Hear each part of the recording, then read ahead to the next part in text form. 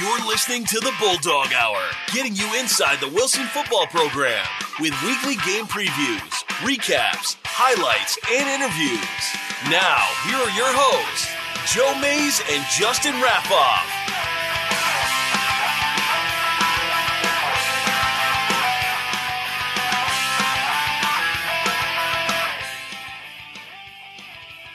Hello, everyone, and welcome to the 7th episode of the Bulldog Hour second season. I'm here flying solo to start this one, and perhaps for the entire episode. And we wish Mr. Raffoff well as he recovers from an illness that he's fighting through. But we're going to power on and get you through this 7th episode of the Bulldog Hour here in 2016. And we get to talk about how the Wilson Bulldogs football team fared against the Hempfield Black Knights and the Conestoga Valley Buckskins. So once again, I'm Joe Mays, and you're stuck with me throughout the duration of this show. But, welcome in. It's always fun to talk about Wilson football, and we'll get the show highlights this evening. We'll talk about some statistics and, talk about some Bulldog domination and another great regular season in the books for the Wilson football program, and a couple things to highlight and to touch on. And we're going to get started with the Week 9 victory over Hempfield. So the Bulldogs powered on, got their 8th win of the season against the Hempfield Black Knights on Friday, October 28th, just a few days before Halloween. And they did so in convincing fashion by the time the end of the game rolled around, and the final score ended up being 38-7. Now, it started off really strong, actually. And we're going to see when we watch the highlights that Wilson came out and scored within the first 15 seconds of the game. And this was thanks to a forced fumble and a fumble recovery that was taken to the house for a touchdown by Justin Weller. And it was caused by Tommy O'Brien. So it was a great start for the Bulldogs when you ever can get the scores from the defense or special teams, which Wilson got both in the game, and we'll touch on that in a bit. That's a good sign. However, the offense was a little sluggish at first. They only ended up going into halftime up 17-0, which generally is nice. 17-point lead is nothing to sneeze at, especially when the week before against Manheim Township, they only scored 17 points the whole game. However, they relied on scoring a touchdown late to go up 17-0 at halftime. So Wilson was in control for the most part. Defense was playing really well at stopping anything thrown at them. But everyone knew that Wilson could play better. And then the second half came around, and Wilson just completely dominated, scoring 21 points. And Hempfield only got their touchdown near the end of the game when Wilson backups and junior varsity were in. So Wilson, while started maybe a bit slow, definitely showed that they were the much better team this season, 38-7. And you'll remember last year, Hempfield gave Wilson their toughest test in the Lancaster Lebanon League schedule. Forced Wilson to score with just a few minutes remaining in the fourth and then hold on at Hempfield when Wilson was attempting to set a new streak of consecutive victories in Lancaster Lebanon League Section 1 play. So Wilson starts a little slow, finishes strong. They win their 63rd straight at the time in LL League, extending their record. And it really was all about defense and special teams and the rushing game. That was a big component of the Wilson's night on offense. We'll go through some statistics here before we get to the highlights. Wilson, first downs 18. Hempfield got 12. Respectable. Wilson's held opponents to less. And the Bulldogs didn't get a ton. I mean, 18 is nice, for sure. But we've seen them get 20 and sometimes even close to 30 in some of their other games this year. But they were able to get 18 first downs for the Bulldogs against the Black Knights. Rushing yards, Wilson more than doubled up Hempfield, 285 to 136. Like I mentioned, the ground game really moving. And Coach Doms mentioned after the game in the team huddle that former coach and the legendary John Gursky was smiling down at the offensive line's efforts against Hempfield, producing so many huge holes against Hempfield's 3-3 and eventually a 4-3 defense. Coach Tom just said that former coach John Gursky would be very happy with the way the team performed, especially in the trenches. Passing yardage, Wilson, just 32 passing yards. They didn't really need to rely on the passing game, and it shows on the stat sheet. Hempfield, though, only got 50, and they really should have needed to pass since they were losing most of the game, but the Wilson defense, the secondary, performed very, very well. Total yards, Wilson 317, Hempfield 186. Time of possession, Wilson got the upper hand there as well. 25 minutes, 56 seconds to Hempfield's 22:04. Third down, Wilson over 50%, 6 of 11. Hempfield, only 2 of 10. Fourth down, Wilson converted their one that they attempted, and Hempfield didn't get a single one. They turned the ball over on downs 3 times. And in the red zone, once again, Wilson perfect, 4 for 4. Hempfield, 1 of 2. And again, that score came at the end of the game with Wilson starters on the sidelines.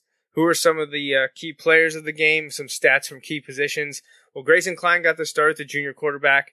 Played for the first time since, I believe, against Penn Manor. And he started for the injured Connor Urig. And Grayson went 3 of 8 for 32 yards, a touchdown, and he had 2 interceptions. We're going to see both of them in the highlights, but the first interception is a deflected pass, and the second interception is actually a beautiful play by the safety. Not really poorly thrown balls by Grayson, but sometimes the way the ball bounces, or when you have a great player, just makes a play on the ball, and that's what we're going to see happened on Grayson Klein's interceptions. Again, Hempfield, but he did have a very, very nice thrown ball to Justin Weller for the score right before halftime to put Wilson up 17-0. Iggy Reynoso, the star in the ground game again, 24 carries for 191 yards, and finally got a touchdown. He actually had 2 other touchdowns called back due to penalties, but he did get one that counted after rushing for 191 yards on the game. I mentioned Justin Weller connected with Grayson Klein for the touchdown. Weller had a combined 2 catches for 26 yards. On defense, it was Leo Quigley and Tommy O'Brien. Quigley had 7.5 tackles and half a sack. O'Brien chipped in 6.5 tackles and the forced fumble, which Justin Weller returned for a touchdown on the first Hempfield offensive play of the game. So let's take a look here now at some of the highlights from the game against the Hempfield Black Knights. And it's about 4 minutes long, so I'll try to give you an idea of what's happening. Most of them, again, going to be rushing highlights. And it was a big night for the Wilson offensive line and running back Iggy Reynoso. We'll see some defensive sacks as well. And, a great performance from the Wilson team all around in a 38-7 victory. So let's take a look at these highlights. And the first play actually is the Wilson defense. You're going to see a nice hit by Tommy O'Brien and the scoop and score by Justin Weller. Now, I think if you would zoom in on this, that may have very well been down by contact. It's tough to tell. It's very quick, but the running back may have been down. But, there's nothing you can do about it. There's no replay in high school, and Wilson got the touchdown. Now, the second play was a nice run by Iggy Reynoso. Here we're going to see another nice pass completion. Oh, no, this is the first interception. My apologies. It went right off the hands of Alex Twyford, bounced right into the Hempfield defender. Now Wilson, of course, would stop them, prevent them from scoring. Bulldogs would take over.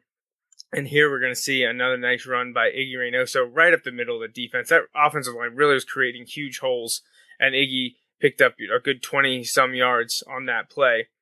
And, well, we're probably going to see more of the same right here. Now you see Hempfield kind of shifted into a 4-3. They tried to bring some pressure, and Wilson just made him pay. Iggy finding the hole nicely, scooting to the outside, and willing to go out of bounds without taking a hit. Why take unnecessary hits? You just got over 15 yards. No need to just try to plow someone over for an additional yard here. And then Tommy O'Brien also getting in the mix in the rushing game. He takes a big gain up the left side, outside of the sideline on Hempfield. Now Wilson got to kick a field goal, a nice 37-yard kick by Nick Borelli. And I'm going to apologize to him right now, as I mentioned on the Bulldog Hour the last time in episode 6 that he may have kicked the ball out of bounds a few times. Justin and I were actually misinterpreting the statistics, and he did not kick the ball out of bounds. So apologies to Nick Borelli. Here, if you're watching, you just saw a sack by Brian Wright. And now we're going to see the Wilson offense take over. And this right here is Grayson's second interception. You can see a great play by number 6, the safety for Hempfield, who just comes across and picks off the pass. But here we're going to see another sack by the Wilson defense, swarming all night. Again, Leo Quigley, a big player for the defense that evening against Hempfield. Now Wilson going right back to the running game. Iggy Reynoso up the middle, shedding some blocks or setting some tackles, making people miss, and fighting for some extra yards, gets across midfield. The Wilson drive continues in Hempfield territory, and this is where Grayson Klein's going to find Justin Weller, who makes a fabulous diving catch just inside the goal line, hands the ball to the ref, and celebrates with his teammates. Wilson's up 17-0. We're now in the third quarter. Another nice toss from Klein to Tommy O'Brien, who's able to weave across the field and get the first down. He picks up nearly 15 yards on that carry. A nice compliment to Iggy Reynoso. Now here we're going to finally see some pay dirt as Iggy's going to take the ball right up the middle, nearly untouched as he steps a tackle around the 1-2 yard line and waltzes into the end zone.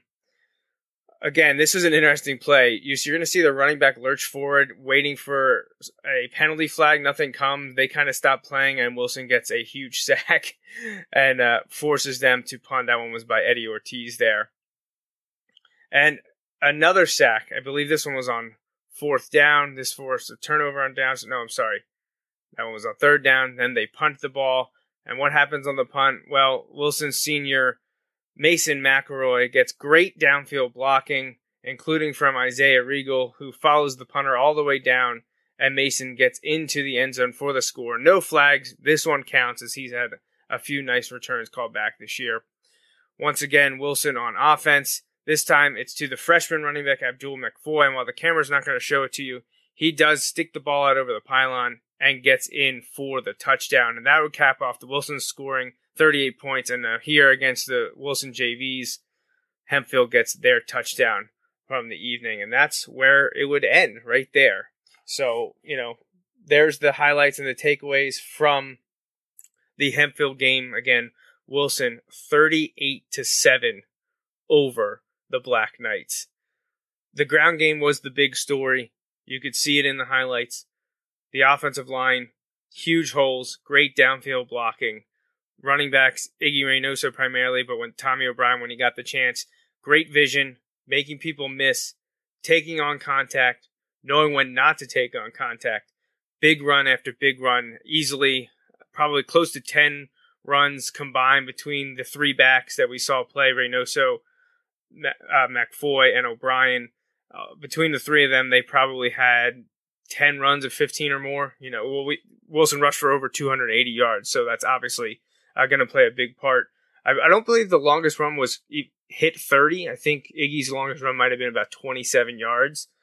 So it was just a consistent effort from the offensive line and the running backs and finding the right plays to just gash the Hempfield defense consistently for 5 to 15 yards. And it just added up. So great performance by the Bulldogs in the end to win this one 38-7. And like I said, 8th win of the year, clinches a share of the Lancaster Lebanon League Section 1 title for the 9th straight season.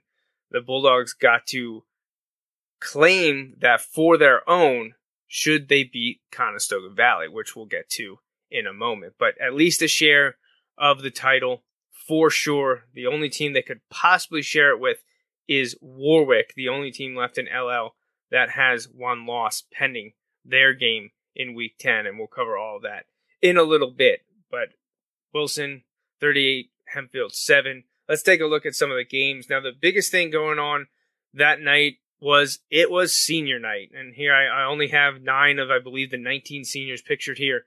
I have them all up on the Facebook page. Remember, Facebook.com/Wilson Bulldogs Football and Facebook.com/Bulldog Hour will get you all that Facebook goodness, including the pictures from the game. And on the left, if you're watching, you see Fode Jello, Tommy O'Brien, Malachi Clore, Leo Quigley, Brian Wright, JP Schauber, Nick Zappone, Justin Weller, Mason McElroy in numerical order. Those are the ones popping up for you here. I do have all of the cutout headshots or body shots that are on the Facebook page in the album.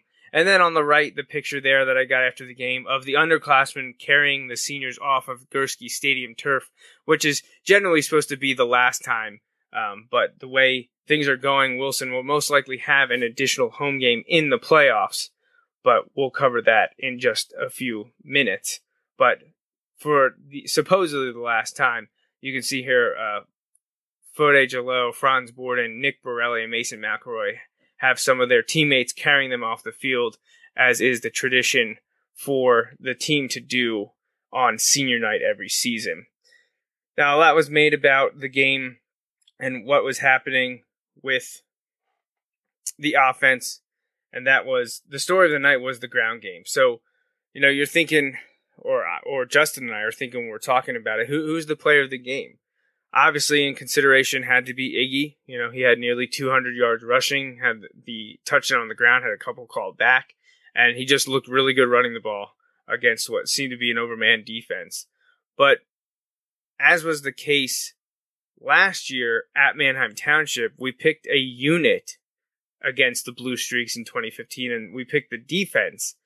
And we hadn't done that yet this year, so we talked about it, and the best way we thought to point out the dominance against the Hempfield Black Knights was the men in the trenches. And last year we went entire defense for the game against Manheim Township. Well, in 2016 against Hempfield at home on senior night, we thought the player of the game was a unit in the trenches on the offensive side of the ball. That's right. The offensive linemen are the players of the game for the win over Hempfield. And just to call them out so they know that we love them, number 50, senior Isaiah Regal. Number 53, junior Chris Price. Number 57, senior Jake Morris. Number 55, senior Franz Borden. And number 65, junior Wyatt Schonauer. And as is up on the screen, they paved the way for 18 first downs, 17 of them on the ground. Wilson only picked up one additional first down. I'm not even sure if it was via passing or penalty, but 18 first downs in total, 17 of them on the ground. 285 total rushing yards. That's good for 6.3 yards per attempt. And 191 and one touchdown was by junior running back Iggy Reynoso, mentioned as a potential player of the game.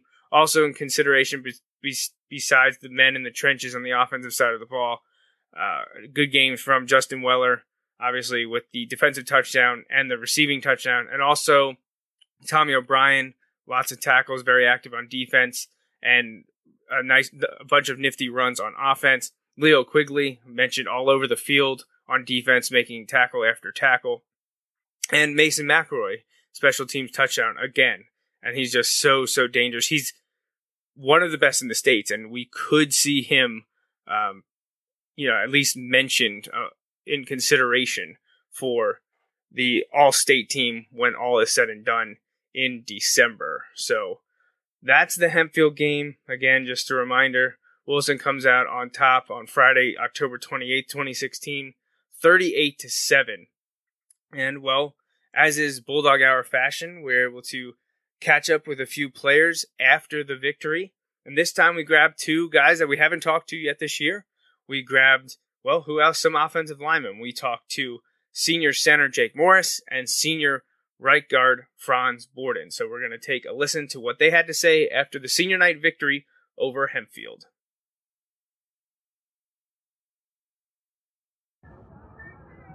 All right, joining us after the victory over Hempfield, 38-7, are senior offensive linemen Jake Morris and Franz Borden. Guys, playing offensive line, get overlooked a lot, but tonight, as Coach mentioned after the game, former Coach John Gursky will be smiling down at the way you guys performed this evening, opening up rushing lanes left and right. Your team managed to rush for 285 yards, and 191 of those was by junior running back Iggy Reynoso. Was there something in the game plan this week that you knew that this was a big opportunity to open it up on the ground, or is it just something that started to click between the five of you tonight? Well, going in, we knew the defense they run would be a little bit weaker to inside runs. So going in, coaches were pushing the 22s and the 23s really, really hard. Yeah, and it was nothing out of the ordinary that we usually saw. At this point in the season, we've already seen, all the basic defensive fronts. So we tended to work a little bit more on the stack this week, and we mastered it during practice, and we came out onto the field and tried hard and good.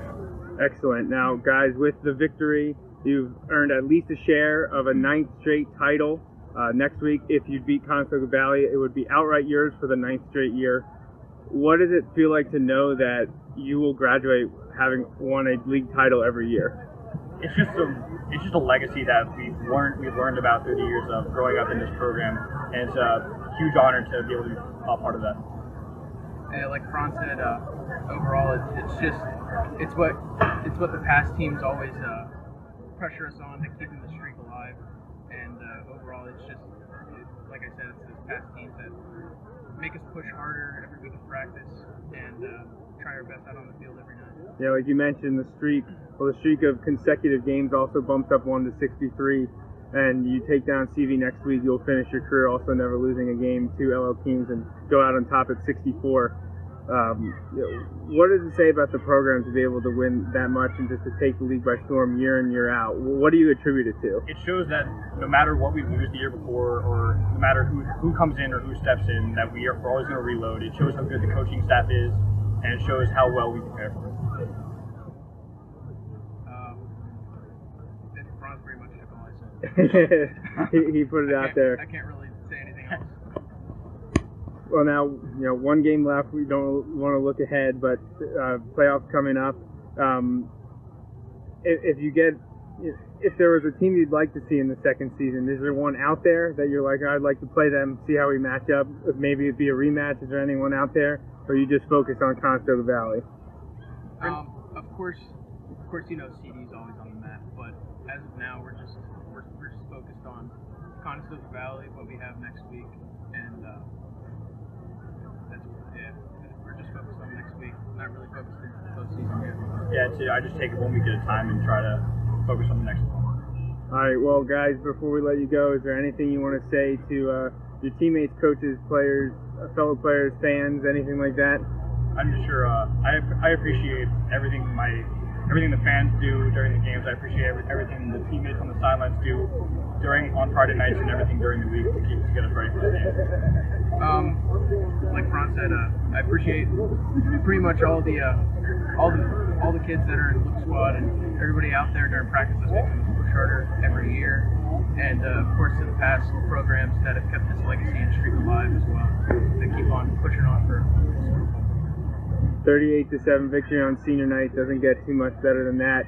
All right, we'll see you guys at Conestoga Valley next week. Thanks for joining us. Thank you. Thank you. Okay, we appreciate senior offensive lineman Jake Morris and Franz Borden for joining us after the victory over Hempfield just a couple of weeks ago in Week 9 of the regular season. Again, Wilson won that game 38-7 at Gursky, senior night, last home game of the regular season, and Wilson improved to 8-1, looking to move ahead and cover the last and final game on the Wilson regular season schedule, and that was a trip to Conestoga Valley, where 2 years ago Wilson went there and dominated 61-14, and that earned Coach Doug Doms his 100th victory as the Wilson head coach. Now, would we see a return to the winning column with Wilson's travel to play the Buckskins in 2016? Well, let's take a look. So Friday, November 4th, Wilson at Conestoga Valley, regular season finale. Conestoga Valley would not be making the playoffs regardless of the outcome of this game. So it was literally the last game that the seniors would ever play, including their great senior quarterback Grant Stoltzfus, a 4-year starter who needed less than 100 yards to eclipse Chad Henney's standing as the fourth highest passer in the LL League. And Stoltzfus would need just under 100 yards. I think it might have been somewhere in the 70s, 70 passing yards on the evening to leapfrog Chad into fourth place all time in Lancaster Lebanon League football history. But the Bulldogs, while they gave him the record in the second half, they stymied him early and often, and the offense had their way with the Buckskins as Wilson raced to a 42-0 lead at halftime and would hold on in the second half to win this one 42-21.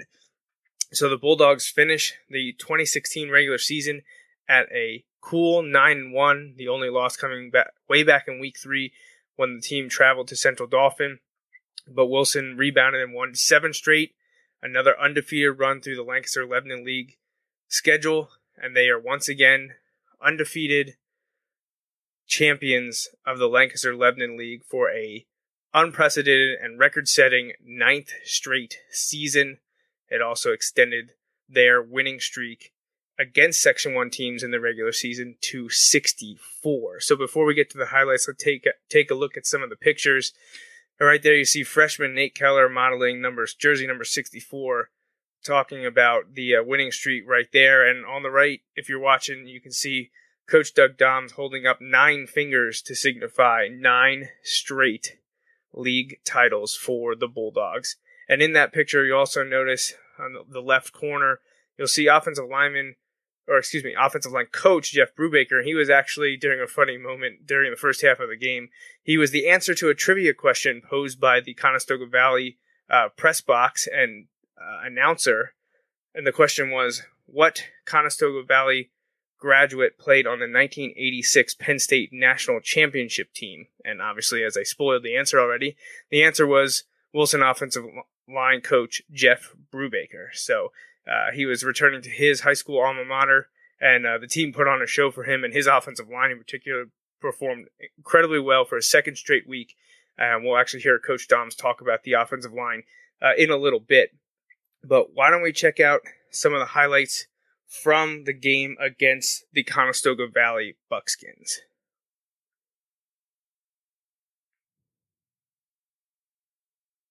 All right, so we got 90-second highlights here, courtesy of the team on Huddle. We're going to start out in the first quarter, and we're going to see a nice pass by Grayson Klein to Fode Jallo down the right side, makes a nice adjustment and catch on the ball, goes out at about the 9-yard line, and that would set up Wilson's first touchdown by Iggy Reynoso on a pass from Grayson Klein. Now, the next time the Bulldogs had the ball, Reynoso scampered 57 yards, getting tackled just inside the 2-yard line, right around the 1, and he would score on the next play for his second touchdown of the night. Now here's a nice sack by Eddie Ortiz. You could see me in the corner, and I took 3 nice pictures of that sack by Eddie Ortiz. Second quarter, now Wilson's up 35-0, and here comes another sack by Fode Jallo. So offense clicking, defense moving, and another sack here, this one by Isaiah Regal and Eddie Ortiz. Now we're going to see a nice 24-yard pass from Grayson Klein over the middle to Nick Johnson, the sophomore tight end who's played a lot this year, both on offense and defense. And here's your top 3 performers from Huddle: Grayson Klein, Iggy Reynoso, and Justin Weller. And Huddle's player of the game is Ignacian Reynoso, or Iggy. And there's your highlights, or your recap of the final score and some statistics, which we'll get to here momentarily. But I think because Huddle kind of spoiled it there for us on who their player of the game was, maybe we should talk about who our player of the game is for the Week 10 victory over Conestoga Valley. And that is none other than, well, they spoiled it, junior running back outside linebacker Iggy Reynoso. He rushed 13 times for 111 yards, scoring 3 rushing touchdowns. He also had 1 catch for 7 yards and a receiving touchdown. And for the season, he rushed 142 times for just over 1,000 yards, 1,036, and 18 total touchdowns. Now, obviously, season's not over. Bulldogs have the second season to play for, but during the first 10 games of the regular season, Iggy averaged over 100 yards a game and nearly 2 touchdowns per contest. So I believe for the third time this year, junior running back Iggy Reynoso is the Bulldog Hours player of the game. All right, let's get back to some of the stats from the Conestoga Valley game just the other night. First downs, Wilson had 18, Conestoga Valley had 13. However, they only had 4 in the first half. And as we talk about the score and the highlights that you watched, as well as the statistics we're going over now, it's important to note that very few Wilson starters played at all in the second half. It wasn't like they came out after a few series. A lot of them didn't play at all. And I believe the offensive line and quarterback, Grayson Klein, played the first series of the second half, the first one in the third quarter, but then that was it. A lot of the guys, especially the defenders, came out wearing shirts and sweatshirts and different pants. They weren't even ready to go.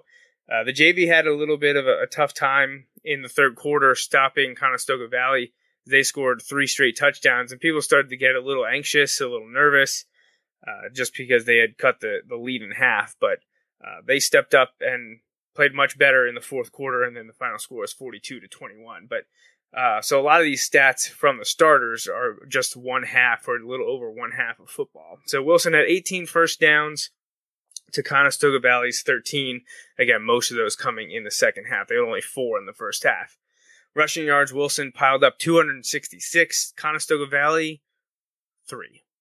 Now, obviously, rushing yards, you lose them on sacks, and Wilson was piling up the sacks on the evening. I think they had 4 of them, and that really put a dent into Conestoga Valley's net rushing yards. They ended up with 3 on the game. They only had 34 total yards in the entire first half. Against that Wilson starting D, they really couldn't do anything. They really held Stoltzfus and Barbun in check.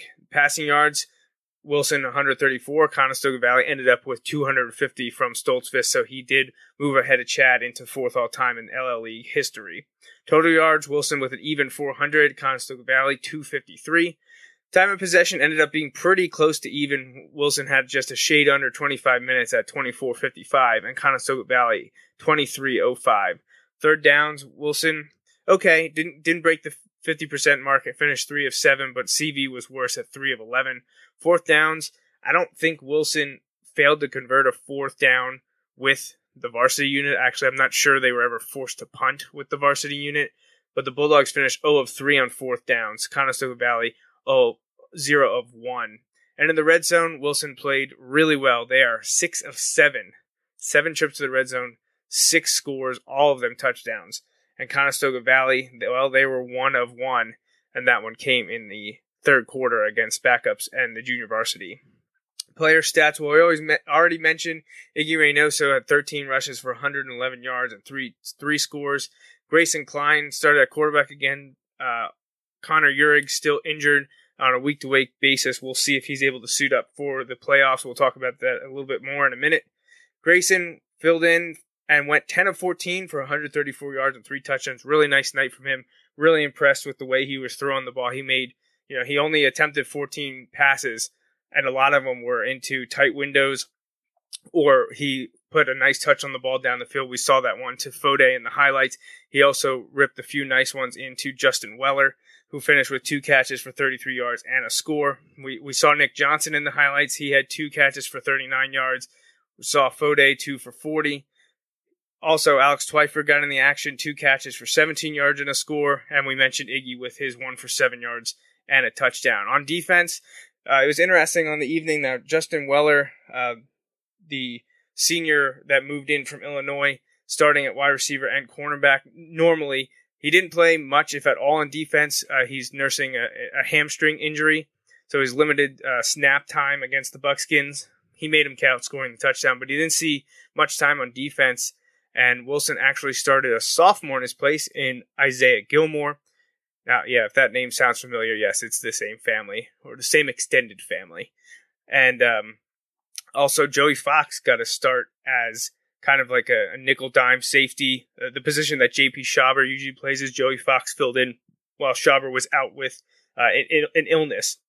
And Joey played extremely well. 4 tackles, actually led the team, or tied for the lead with senior linebacker Fode Jallo, had 4 tackles. 3 of them were for loss, one of them being a sack. And you saw Fode and Brian Wright, as well as Isaiah Rigo and Eddie Ortiz, in the Buckskins backfield all evening while the starters were in the first half. They just really disrupted anything that Conestoga Valley tried to do. they were just smothering them all night. And it was interesting. Wilson mostly played a 3-3-5 defense and would send a linebacker, and the Buckskin O-line just didn't know what to do, how to handle it. Most of the time, that linebacker coming off the edge was unblocked because of the width of the Wilson defensive ends, and they couldn't get anything going. So a great scheme put forth once again by defensive coordinator Ernie Wolber. Speaking of Ortiz, I mentioned his play at defensive end for the Bulldogs on the evening. He finished with 1.5 sacks. After the win over Conestoga Valley, we got to talk with Grayson Klein, quarterback for the Bulldogs, junior, who played very well against Conestoga Valley, and we got to hear from him.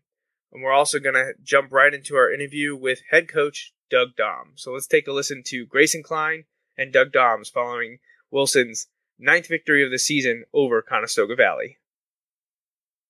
All right, joining the Bulldog Hour post-game is quarterback Grayson Klein. A 9th victory on the season tonight with a resounding 42-21 victory over the Buckskins. Now, Wilson was up 42-0 at halftime. Some interesting moments in the second half as the JV defense let up a few scores and made things interesting. But all in all, Wilson's victory means their 9th consecutive undefeated run through Section 1 and clinches a top 2 finish for the Bulldogs in District 3 6A power ratings. Grayson, great night tonight from you. 3 touchdowns, I believe. What did it feel like to get a second straight start and really connect with the 2 of your receivers? And we saw you hit Reynoso, Weller, and Schweitzer this evening. Well, it felt good to be able to get into a rhythm. I mean, it's been rough. I've been out a little bit, as we know, but finally I was able to get back in there and get a rhythm and connect with a couple of my guys. Yeah, now we got 10 of 14, 134 yards, 3 touchdowns. Very, very efficient evening. Very nice. I commented to Coach Burke, who was standing with me during the night. Your one threaded the needle pass to, I think it was Weller. It wasn't a touchdown throw, but it was just a regular reception. I said that was an amazing pass. It looked great to see you out there clicking. And I know Justin Weller is one of your favorite targets. You guys really clicked over the summer, so it's nice to see you guys hooking up again. Now, what does it mean going into the playoffs on this high note? You know, you've won 7 in a row.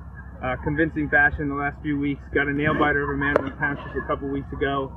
What's the team's attitude as you roll into the District 3 6A playoffs? Well, we're obviously going to enjoy this one tonight. Varsity guys played great, and those guys just ended undefeated in the league. So that's huge for them, but we can't let the highs get too high and the lows get too low. So going in, we just don't want to repeat last year and get knocked out early.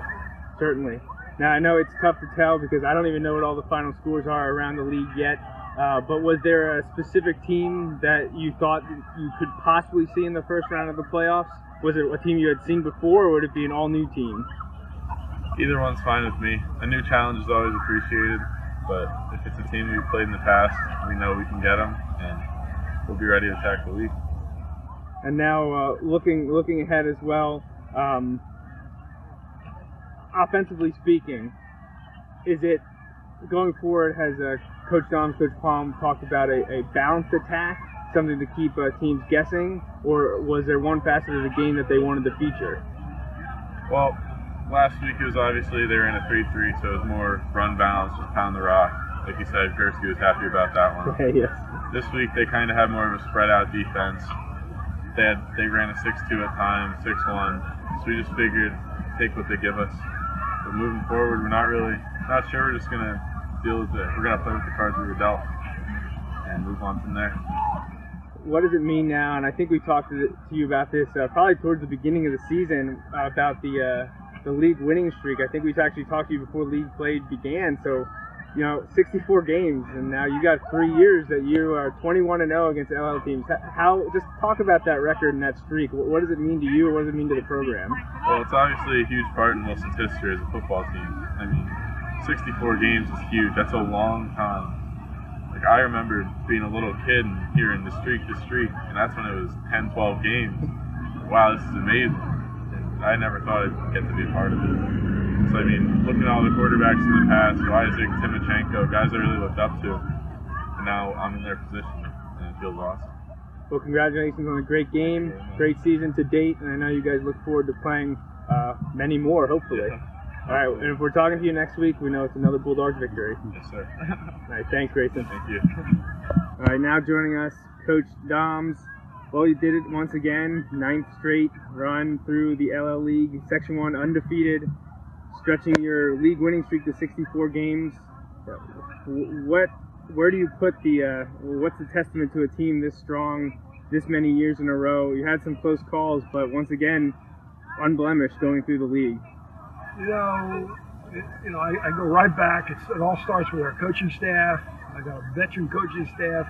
They put in unbelievable amount of hours studying film, preparing, game planning, and then on the field preparing the kids. And we have a philosophy that goes back to when Bernie Stoppeye used to coach. He said, you put the kids in a position to win, and then it's up to them. So we put a game plan together, put them in a position to win, try to prepare them as best we can, and then it falls on them. And, they've been able to do that year in and year out. I mean, it's a streak that's just unbelievable. It's unfathomable that you can go that long without a loss. I mean, a bounce of a ball or a bad call like the one on the punt return. Yep. Or, there have been teams, we've had quite a few years where we probably weren't the best team in the league, but, managed to win it. I could probably name at least 4 or 5 of those 9 years. Yeah, every year the LL writers like to say, is this going to be the year? And 9 straight seasons now, haven't been able to. Close calls, like we mentioned. And one of those close calls this year was against Warwick, and they'll be in the District 3-6A playoffs. We don't know seeding yet, but what is it like to have to play a team a second time when the game really, really counts? How tough is it to face someone like Warwick or a Township after already beating them once this year? It's hard, and you get one of 2 results. You either destroy the team or you lose. Because your kids either really buy into the fact that you got to really play hard, and this has got to be a whole new game, and we've learned what they can do, and we play better, or kids come in a little overconfident and aren't mentally ready, and that's something you have to guard against, and it's hard. Yeah. Because no matter how close the game was, we won last time. Yeah, we saw the Bulldogs come out on top in that scenario 4 years ago in the district championship game against Harrisburg after losing in the regular season. But then last year, the reverse effect against CD East. Now, we saw over the last 2 weeks, it seemed like a conscientious effort to get back to ground game. And you mentioned following the win against Hempfield last week that Coach Gursky would be proud of the way the team played. Was that something that the offensive staff said, this is what we're going to do based on matchups or personnel? I think our offensive line is coming into its own that way. So, if we can run the ball, it really sets up the pass. And, I've always been a run first, coach, set the pass up with the run. And, we're starting to do a pretty nice job up front. Getting Pfeiffer back obviously really helps, because he can set the edge better than, Nick Johnson's been doing a great job, but he's a sophomore and he's a lot smaller. And, Pfeiffer gives us the ability to do that. And so, as he gets healthier, our running game gets healthier. Now, tonight we saw you play a lot of underclassmen and sophomores. Was that a decision based on the offense that you were facing against the Buckskins, their passing attack with Grant Stoltzfus, or were there some lingering injuries that forced players like Isaiah Gilmore and Joey Fox into the starting rotation? Well, we had told, our starting corner, Justin Weller, is nursing a sore quad. So we decided, okay, if we're going to use him, we'll use him offensively. So, and we didn't want to spring it on Isaiah Gilmore at the last moment. So we decided on Wednesday, and we told him Wednesday, listen, you're going to be starting at the corner and playing the game. So you have time to process and mentally and everything. And he had a heck of a game. He played very well. The kid made the one catch, but he was all over him, but he made some great plays. So I was very pleased with him. Joey Fox got in because J.P. Schauber is home puking his guts out. We're hoping he doesn't have mono, all right? But he's been out of school for the last couple of days with a high temperature and everything, so hopefully he'll be back. But, Joey did a pretty nice job while he was in there, so that made it really tough when we go into the second half where we're going to play the JVs when we already have two of our JV backs. Well, now they're out. Already so in, now you're into taking them second out. string JV backs, which means they're going to score. Now, I know nothing's finalized now, but it looks based on the returns so far and early predictions, Wilson will be the 2 seed in District 3 6A playoffs. How do you go about? I know you guys like to work a week ahead. You don't try to jump ahead and film it. Coach Wolver and Coach Palmer said you always, sneak in a peek at what you have the next week. How do you do that as playoffs approach, having really no clue who you're going to be playing? You just have to wait until the results are posted? Basically, what we did is we set up with all the teams that we possibly could face on Huddle that, listen, here's the games, let's trade. So we are ready to roll, and as soon as we know, it's just push a button. They send us, we send them, and we got the film. So tomorrow morning at 4 o'clock, I'll be watching whoever we have. Well, hopefully we find out soon, because everyone will be excited to know. Until they get all those who's coming to numbers, Gursky. it's so hard to compute with the new system. Some of these teams wait forever to enter the results. Right. I know Mike Drago is always harping Right. about that. But Central Dauphin beat Well, State College. there's only 8 games that you have to worry about. True. Or not even that, with some of them playing each other. I wasn't sure if the way some of the York teams in Manheim Township, if any of the losses would affect them, if Township could jump up depending on what happened. Township, I don't think can. The only chance, and I could be wrong, but I think the only chance Township had was if CD East lost. And they did not. And if they had lost, it would have been really, really close. Really close. They might have been ahead of them at 5-5. Then the field is probably set. We just don't know exactly where the seeds. The Cumberland Valley loss kind of threw a wrench into everything. Yeah, I think and they could end up dropping to 4. I expected to get 4 or 5, which is Right. basically the same thing. Just depends on who gets to host the game. Yeah. All right, well, We'll see. we'll let you head off and get to the bus and head home. But congratulations on a great win and another great regular season. And now everyone's looking forward to the second season. Well, thank you. And as I said, my congratulations go to my staff, the team, the school, the community, fans, everybody that supports us and has supported us and made us what we are. All right, thanks, Thank you. Coach. Well, thank you to Grayson Klein and Coach Doms for taking time following the game to talk with the Bulldog Hour.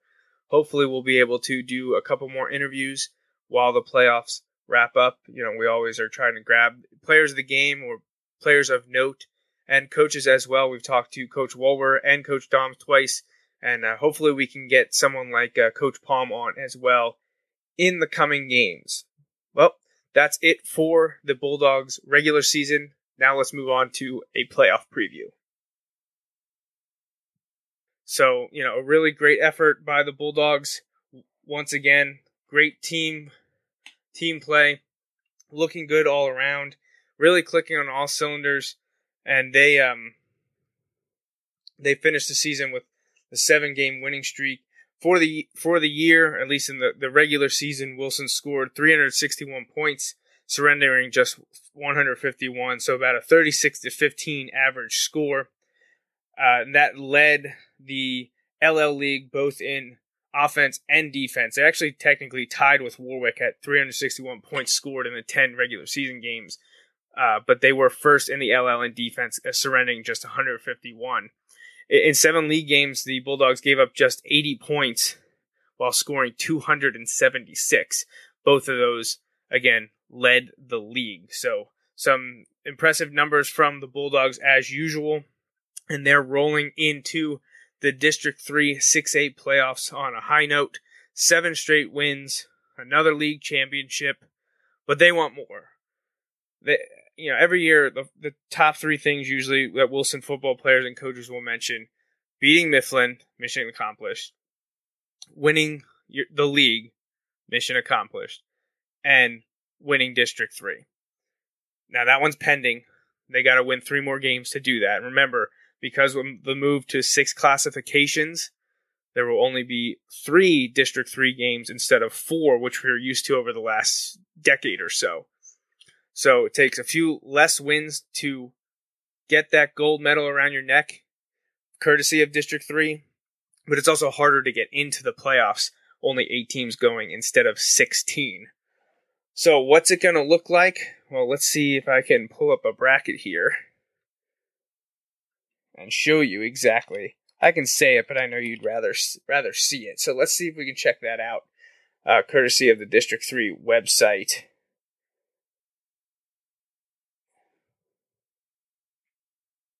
Bear with me here as my internet's giving me a bit of an issue. All right, the official bracket. Here we go. Let's zoom in a bit. All right. So, official bracket pulled up. There you see quarterfinal games are all on Friday, November 11th, this upcoming Friday. Your number 1 seed, Central Dauphin. They pulled off a bit of an upset against the State College high school football team on Friday night, winning that game 13-10, and then sharing their league title amongst them. Now, State College is in District 6, so you wouldn't be able to see them until the state playoffs following District 3 playoffs.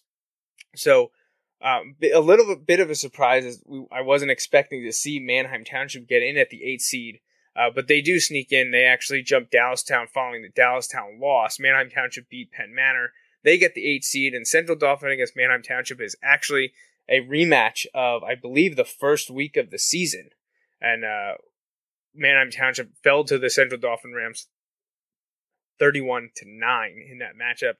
A lot has changed since then, both probably good and bad for each team, so we'll see how things go for the Rams and the Blue Streaks, and that game will be played in Harrisburg at Central Dauphin Middle School at George Speed Ebersol Stadium this Friday, 7 o'clock. Now, in that side of the bracket, you have the 4 and 5 matchup. Very, very intriguing. Now, Cumberland Valley gets the 4 seed, but they've lost twice in the last 3 weeks. A shocker to Lower Dauphin a couple weeks ago, and then they absolutely got housed in the second half by Harrisburg. Harrisburg not in this bracket because they are a 5A school, not a 6A school. So Cumberland Valley at 7-3 is the 4 seed, and they'll play an incredibly strong, talented, and underrated Warwick Warrior squad from LL Section 1. Warwick finished 8-2. After starting the season 2-2, they won 6 straight. One of those losses to the Bulldogs. You'll remember way back in week 5, 14-10, the Bulldogs came out on top in that game against Warwick. So that is an interesting game. Definitely excited to see how Warwick matches up with Cumberland Valley and to see if we can get an LL team moving into the second round. And hey, if Township pulls the upset, you'd actually have 2 LL teams making the semifinals in that part of the bracket. Now to the Wilson side of the bracket. Wilson, 2 seed in District 3 6A playoff tournament in 2016, courtesy of a 9-1 record, winners of 7 straight. At Gursky Stadium this coming Friday, they'll take on the Central York Panthers, the second place team from the York and Adams Conference, Part 1, Section 1 of that conference. They finished 7-3, and they got the nod ahead of Dallastown. Also in the York and Adams Conference, and winners of that Section 1 conference outright was Red Lion, who rolled through the entire regular season unblemished at 10-0. Hornfield, their home stadium at Red Lion High School, they will host, well, we're familiar with this team, the Central Dauphin East Panthers. If I need to jog your memory, we played them a lot recently, and they actually ended Wilson's season in 2015. So, should Wilson beat Central York, they would have to play Red Lion or Central Dauphin East. Well, we're not going to look ahead too much right now. Let's take a gander at the Central York Panthers, just to give you a little idea, a little backstory on who they are and what's Wilson's relationship to them. Well, this is actually only the 3rd time that Wilson will play the Central York Panthers, and all of those matchups, I believe, have been in the playoffs. The most recent coming just a few years ago, almost 4 years to the day. The last meeting and Wilson victory was on November 16th, 2012, at Gursky, where the Bulldogs came out on top 35-10. Just a little bit of highlights from that. Jimmy Brooks had 3 rushing touchdowns during that game. Jesse Poor also chipped in another rushing score. Dominic Negrelli connected on a pass from Matt Timochenko for another touchdown. And Jesse Poor, Dominic Moyer, and Junior Joseph were some of the leaders on defense that evening. And we can take a look at a few of the photos of my photos from that game, since I was on the sidelines for that one. You can see Jimmy Brooks celebrating a touchdown, scoring another in the second photo. You also see what I believe is a fumble recovery or maybe an interception by Jesse Poore in the top right picture. You can see him converting on a touchdown at the bottom left. The final scoreboard there, and you'll notice 2012 last season at the old Gursky Stadium before the renovation. So you see the old scoreboard, and that's actually grass field that they're running around on.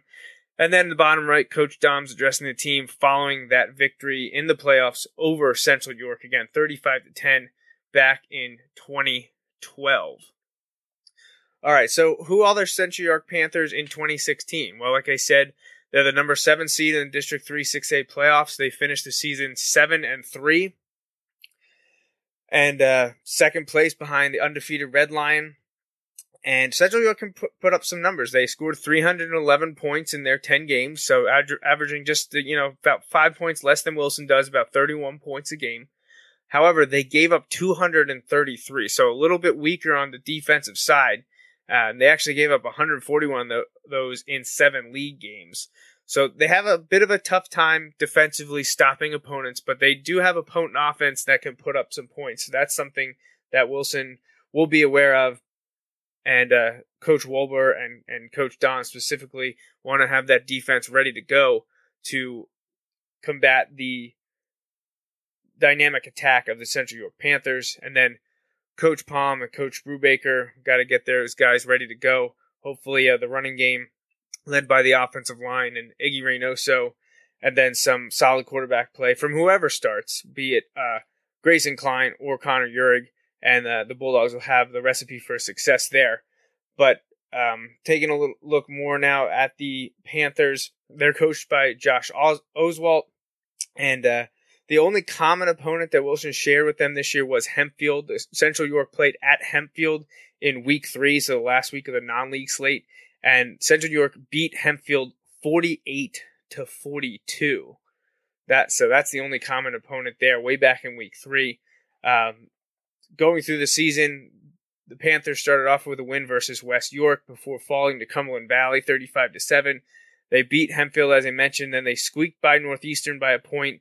They lost versus Southwestern by a field goal. Then they won at New Oxford in a huge win, and then won at Spring Grove before falling to the York Adams 1 champ Red Lion 28-18. They then pulled what at the time was thought of as an upset at Dallastown 31-27, and then beat York William Penn 41-24 to clinch a spot in the playoffs. So that's Central York, and that's who the Bulldogs will be facing this Friday at Gursky in the first round of the District 3 6A playoffs. And once again, here are some pictures from the Bulldogs' victory over Central York 4 years ago. And that was the 2012 team that went on to win the District 3 title back in 4A. Back 4 years ago, so long ago when there were only 4 classifications in Pennsylvania high school football. So, not to get too far ahead of myself, but because there won't be another show until then, I do want to take a few moments to preview the potential quarterfinal round matchup should Wilson win versus Central York. And that would be week 12. And again, that matchup would be against the winner of the number 3 Red Lion or number 6 CD East game. That game would be November 18th at Gursky. Again, should Wilson beat Central York. Looking at the 2 teams that Wilson could be facing, Red Lion, it would be the 5th all-time meeting against Red Lion. Wilson leads the series 3-1. The most recent meeting, also the most recent Wilson win, was way back on September 2nd, 2005 at Red Lion, and the Bulldogs came out on top 39-35. So Wilson and Red Lion have not played while Coach Doms has been the head coach. Now, the last Red Lion win was 14-7 by Red Lion on September 4th, 2004 at Wilson. So they had a little bit of a non-league home-and-home series in 04 and 05, and actually the visiting team won both times. So interesting note there. Again, only the 5th all-time meeting should Red Lion beat CD East and Wilson beat Central York, and they'd have a showdown at Gursky in the 6A, District 3 6A quarterfinals. Now, if the 6th seed CD East would win and Wilson beats Central York, then the Bulldogs and Panthers would be meeting for the 5th time ever. But most interestingly enough, all 5 of those meetings would be played within 2 years and 2.5 months. Wilson had never played CD East prior to the 2014 season, and should Wilson win and CD East win, then Wilson and CD East will have played each other basically 5 times in about 26 months, which is kind of crazy because Wilson played them twice in 2014, beat them both times, played them twice in 2015, won the first time, lost the second time when it really mattered. And now, should both teams win this coming Friday, they'll meet once again in the playoffs for the 3rd consecutive season. The last Wilson victory last year, week 2, September 11th, 2015, at CD East, Wilson won 38-0. But then the last CD East victory and the last meeting between the teams was on November 20th, 2015 at Wilson, where CD East came out on top in overtime, 20-14. So, well, we made it, guys. It's crazy to think we're 13 weeks into the high school football season. All the 2-8As are done. All the, 12 weeks. All the regular season action finished. And second season is among us. It's time to buckle the chin straps and get ready to go. As now it's lose and go home. Win and move on, lose and go home. So it'll be interesting to see how these the Bulldogs react, knowing that they'll be facing the 7th seed Central York Panthers, and then have a showdown with either the 3 or 6 seed should Wilson emerge victorious in the first round.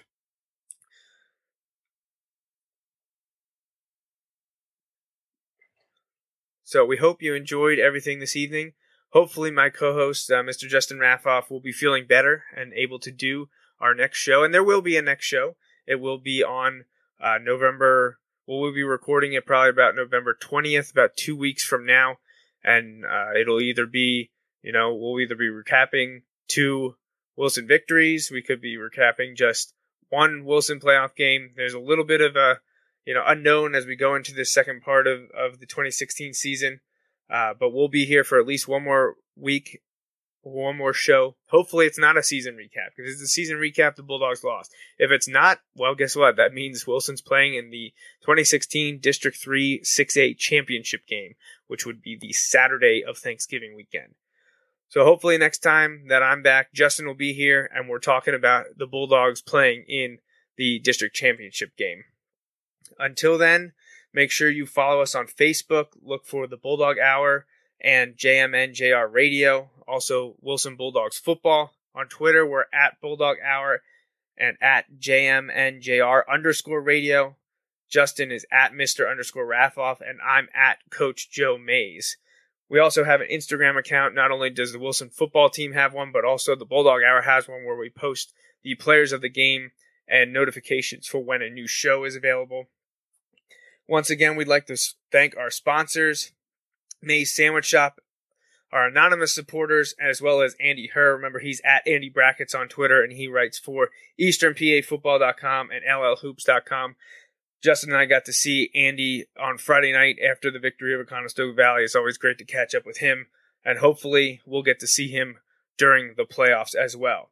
If you're interested in supporting the show, go to BulldogHour.com and see how you can do that. We're always accept in-kind donations, and there's also sponsorship opportunities for you, not just to get on the Bulldog Hour, but anything that we do in social media. We can get you personal information, say supported by this person out there, or if you got a business, we're always looking for that. Anyway, to help the show and offset some of the costs that we have to take care of every year in, year out. Well, I think that's it. So I hope you enjoyed this episode of the Bulldog Hour. For Justin Raffoff, I'm Joe Mays. And remember, go Bulldogs. Thanks for listening to this week's episode of the Bulldog Hour. Want more Wilson football? Follow the show on Facebook, Twitter, and Instagram. Subscribe to the podcast on iTunes and SoundCloud. Or visit www.bulldoghour.com. The Bulldog Hour is a featured program on JMNJRradio.com.